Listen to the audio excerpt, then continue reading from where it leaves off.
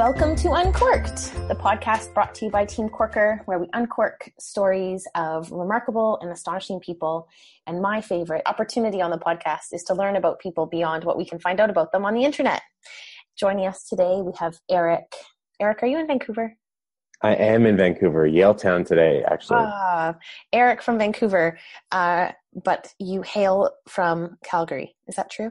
So I spent 6 years in Calgary, did my post-secondary, had my post-secondary experience there, but originally I'm from Cranbrook, BC, so southeast corner of British Columbia, about 22 or 3,000 people. So I spent the first 17 years of my life there and visit back home to see mom and dad as often as possible. So cool. Well, thanks for joining us. I was just chatting with Eric about how he is a good friend of my brother's, Matt, and I felt like his name kept popping up everywhere. And I'm like, who is this celebrity? And I thought my brother might just have had a friend crush on you. And the truth is you're actually friends. And now we get to be friends. Crush. Yes, it's a mutual friend crush for sure. Now it can be a mutual friend triangle. This is great. I like triangles. There could have been a lot of jokes there, but let's just carry on, shall we? Okay, Eric, based here in Vancouver now, a dear friend of the Corkers. Tell me how you spend your days. So there's three real focuses that I'm working on. Number one is the consulting side of things. Number two is the content creation or writing. And number three is public speaking. Now that's on the more professional level. Personally, I'm training for a half Ironman right now. So trying to get some time in the pool, on a bike, just running around the seawall. And then, trying to make sure there's some ample time for social activities and seeing friends, and even just maybe a little downtime every once in a while as well. Holy smokes. Right on. I'm trying not to get excited that you're doing a half Ironman, because I kind of thought that consulting is cool too. No, yeah. So it was kind of an off the cuff suggestion from a couple of friends, and so I believe there are 8 of us that decided to just do it. And we haven't really done major triathlons or anything before, but we know how busy we get and how, priorities are what they are. And so we thought, the best way to hang out with our group of friends is to, number one, be active and dedicate the time to be able to spend time with each other. So what I'm most excited about for the half Iron is already happening now. And it's the training and the necessary prioritization of time, so that we can spend time with people we really care about. That's so cool. I wanted to talk to you about getting to know each other and getting to know people. And I think you get to know people you think you're close to on a very deep, intimate level when training for something like an Ironman or a half Ironman. So this is an exciting journey. Have you chosen the start line? Do you know which one? Yeah, so we're running Oliver first weekend of June, which we're really excited about. And like you said, getting to know people. What I've come to realize, I'm speaking and writing, and truthfully on the consulting side too, is just connectivity and belonging. When I look at some of the statistics on how much we're using technology and how much we're on screens or behind them, I was kind of blown away. And just to throw some numbers out there, on average, we're checking our phones about 85 times a day. We're spending between 3.5 and 4 hours on our cell phones, 10 hours a day on our screens. And a Harvard Business Review study, late 2017, came out and said that 40% of corporate America is feeling alone, and that health implications of that are the equivalent of smoking 15 cigarettes a day. And so, we ran back in January, we ran a LinkedIn meetup here. We had 240 people come out, and we had 100 people on the wait list, and it was really exciting. And I got to host and moderate the event. And the first thing that I did when we got in the room was talk about connectivity and meeting people, and also about how, at least using myself as an example or a case study, I feel that I'm on autopilot a lot of the time, just doing what needs to be done without really considering much about it. And so for the first minute, what I got people to do is obviously, turn their phones on silent, not even on vibrate, on complete silent, just so we don't have that vibration and that distraction, and just look at the person across from you, see the whites in their eyes, see the color of their eyes, stand just far enough away that you can't smell the coffee on their breath, but close enough where you could almost touch them. And the trust and the depth of connection that happens in such a short time when we realize and see people for who they are and how they're showing up, by the end of the minute, everyone was hugging and happy. And it came to be that at the end of the networking event, we got kicked out because they were closing the building. And this was just after 10 o'clock. And so, whether it's running a triathlon or, speaking on stages, wherever it might be, I think there have been about 150 in the past 3.5 years, or, on the writing side, when it comes to meeting and connecting with people, I found that the fewer distractions, the better, and the opportunity and the choice to be present with whoever you're with and give them 100% of who you are really enables a sense of trust and this feeling of belonging that I think is harder and harder to find. I normally like to do these podcasts for 20 minutes, but we can just stop now. We're 6 minutes in and truth bomb dropped. Done and done. No, I'm joking. I want at least 26 more minutes with you. Okay, we've got it. Thank goodness for humans like you doing this work. And we check our phones 85 times a day.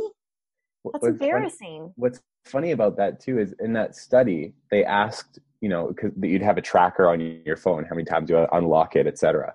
And they would ask individuals after, how many times did you check your phone today? And the average response was 40. And so it's become so habitual that we don't realize we do it anymore. We walk down the street, we're looking down, we're on the bus or, even driving, and we've got Bluetooth connection, or, we're on the train or on a plane or wherever we are. And truthfully, we don't look up. And I fear, and unfortunately, I think we're almost there, that we can, go through an entire day without interacting with someone. And that scares me. No kidding. So have you built your business around this idea of connectivity, or what are you consulting on and what are you speaking on? Sure. So my personal mission statement or my personal goal is to remove the negative connotation associated with work. I believe that work is something that we can do and not something that we have to do. And so on the consulting side, I've partnered with Rocky Ozaki. We've got a company called Now Innovations, and we do a lot of culture and change management within organizations. So we built a tool that quantifies culture in the workplace, and then we look at change management processes. I mean, if I were to look at the job description today, again, generally speaking, really it's not a description of the job at all. It's a skills and requirements checklist. What I'd like it to be, because I believe that it's not about work-life balance anymore or work-life integration. It's just life, and work's a part of it. What I'd like to see is a life description as a result of the job. So what time do you wake up? What time do you go to sleep? What time do you get to work? How many overtime hours are you working? How often do you leave the city? How many countries have you been to in the past year? Do you have any kids at home? What's your favorite genre of movie? Do you even watch movies? Are you training for a half Ironman or some sort of triathlon or run? And really, we've been talking about values of people like it's limited to integrity, respect, honor, communication. And while that's true, I think it's a lot bigger. I'd like to learn more about what they value in terms of the life they want to live, because I believe that what we do doesn't matter as much as who we do it with, how we do it, and why we do it. And if I can elaborate a little bit more on that, I looked on LinkedIn just not too long ago, and I looked at account managers for the Greater Toronto Area, and there are 149,900 of them. And I believe that in a perfect world, if we were to reconfigure the workplace based on who people were, why they were doing what they were doing, and how, whether it be remote or flexible or results-based versus time-based, we would see a complete reconfiguration of the workplace where what people do didn't matter as much as how they felt as a result of doing it. And one of the things that I think is interesting, one of the worst, best intended advices, there are pieces of advice that I've heard is to go and find or go and follow your passion. Because I think what happens is that we always end up chasing that unicorn that might not exist. We always think that the grass is greener on the other side. What I'd like to hear, instead of trying to follow or chase your passion, is to find or follow the things that make you feel passionate. And if that's the case, that can come from one of 1,000 different sources. And we can find happiness through the feeling that we get from what we're doing and worry less about what it is exactly that makes us feel that way. Juicy. I have so many things to say, and or rather so many questions to ask you, really. One is, do you believe that it is the person or the company's responsibility to help the person craft life that way? I think it's joint. I believe it's the responsibility of the company to identify what sort of culture they want to create and be intentional about that. I don't believe any company should cater to or accommodate to or bend for anyone necessarily. But I think because for so long we've been hiring solely on skills. Actually, an analogy of maths is that skills, in my opinion, skills, requirements, experience, those are all the base of a cake, right? Every cake has got that foamy piece. The differentiator, the icing, the sprinkles, the candles, the decorations is going to be the values that we articulate and the alignment of the people in the organization. So unless a company can understand what culture they want to create and what type of individual they want to be a part of it, then it's tough for the average job seeker or employer to search for something that they don't know exists. But I would also say, though, if a company is articulating the experience that they're looking for, the individual that they're looking for, it's up to the individual to ensure that they're aligned with that and to be really spending time and effort required to find that fit too, and to be asking the right questions. Right.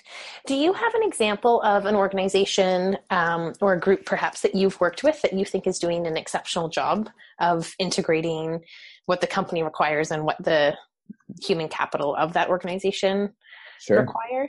Yeah, I mean, one of the good local examples here, I think, that's doing a great job is Bench, the accounting firm. I mean, they're past startup phase and everything else now, but the way that they talk about their story and their people and who they are and what they value, even on their website, the question at the end of it is not, do you want to work here? It's basically, do you want to work with Steph or with Matt? Because these are the people that you're going to be spending more time with than your spouses or your girlfriends or boyfriends or whoever that might be, because work is bigger now than it's ever been before. It's not this transactional 9-to-5 experience. For example, if I were to ask you 10 years ago what you did for work, it was almost a bit like taboo, right? Because it was a more transactional experience. Now, because it's so all encompassing, it does certainly impact what we do for volunteer opportunities, who we're hanging out with, even if we're on call from the minute we wake up to the minute we go to sleep. And so I think now work is really a bigger identifier of who we are. And I think Bench does a great job of telling that story. Cool.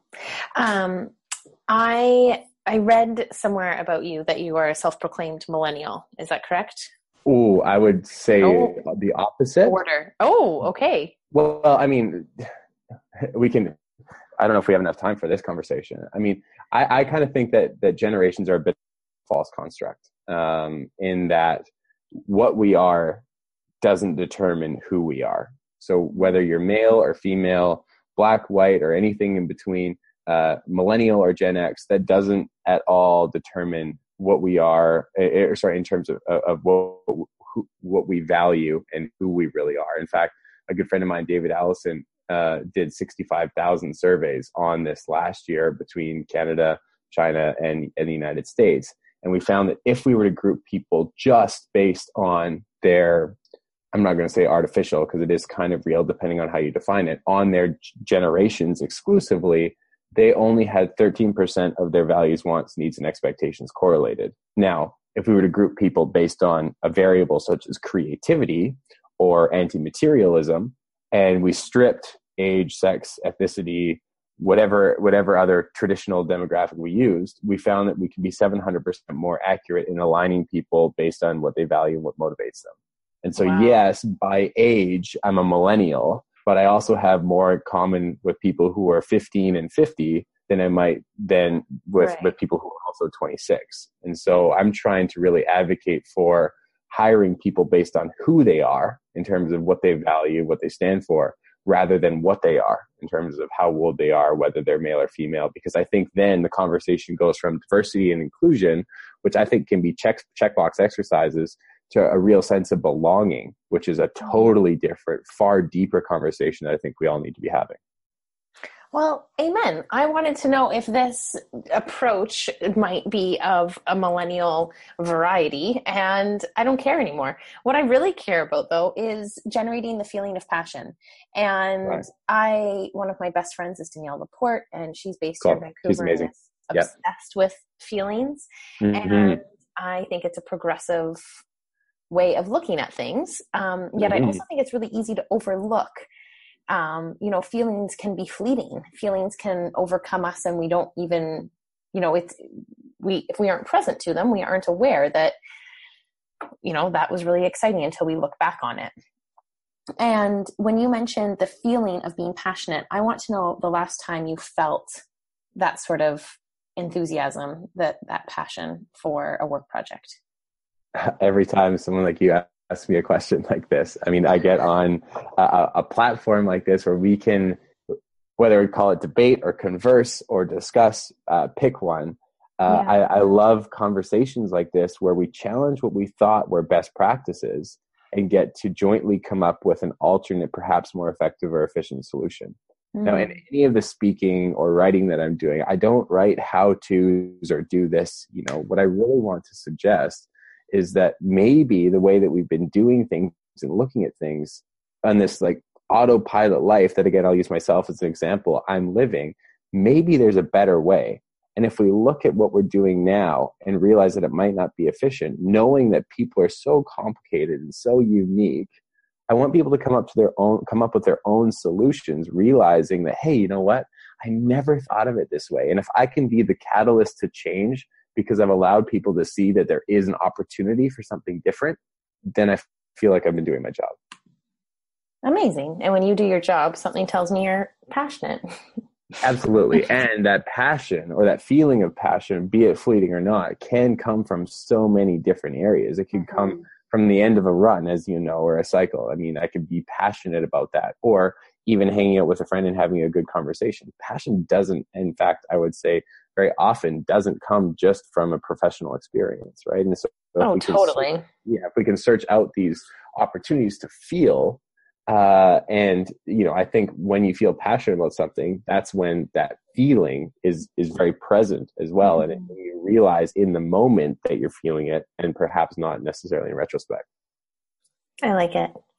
I have a series of some rapid fire quick answer questions that I don't want you to think too hard about, but I want your immediate answer, the immediate thought that comes to mind. Is that cool? Okay. Very cool. Okay. In the name of connection, who was the last perfect stranger you met? It would have been somebody on the Canada line, a total stranger that just was standing there by himself. We just had a chat. I got off at the airport, and it was a meaningful connection. Cool. When you think of the word successful, who's the first person to come to mind? There isn't one person, because I think success looks different for each individual that experiences it. So success, I won't go on too long. Success to me used to be the person with the most money, the fanciest car, the biggest house, what I think societal success has traditionally meant. I look at any one of my friends that likes their job or likes the life that they're living, and I see them to be equally successful as the next. All right. What is something you believe that other people think is insane? That millennial is a false construct. I am with you on that. What purchase of $100 or less has positively impacted your life in the last 6 months? One of my New Year's resolutions every year is to revamp my sock collection, and having new socks that are fresh is awesome, especially now getting more into this physical scene. Who makes your favorite pair of socks? Instance, or maybe it's just Stance. I don't know how to say it, but it's got a cool logo and they're the best. It's hard to beat. They're actually one of my favorite pair of running socks too. I kind of thought you know exactly what I was talking about. Yeah, totally. Of course. This is one of my favorites. What is your current favorite obsession outside of your inbox? Running. I would never in a million years. I mean, my first run late in September was like 2 kilometers, and did a 20 last weekend and did a casual Wow. 7 last night. And it's been great. And, I don't necessarily get excited about it yet. But as soon as it's finished, I just feel like $1,000,000. So cool. I love it. Our last question, our favorite question to end on is, what is currently making your heart beat faster? Well, also running for sure. But I get excited at potential. I get excited about change. I get excited about the opportunity to influence. And so whether it be in any of the mediums on the professional side of things, whether it be writing, speaking, consulting, I really get excited about this stuff. And, I don't feel like I work, and really enjoy, or at least attempt to, or try to enjoy every single day as a result. Amazing. And Eric, where is the best place for people to find you? LinkedIn is probably my go-to platform. It's just first, last name. It should be the only one out there. And look forward to connecting with anyone and anyone who wants to have a chat. I love it. Thank you so much for your time. Thanks, Steph. See you on the seawall. Catch me if you can. Yeah, right. All right. Thanks so much. Okay.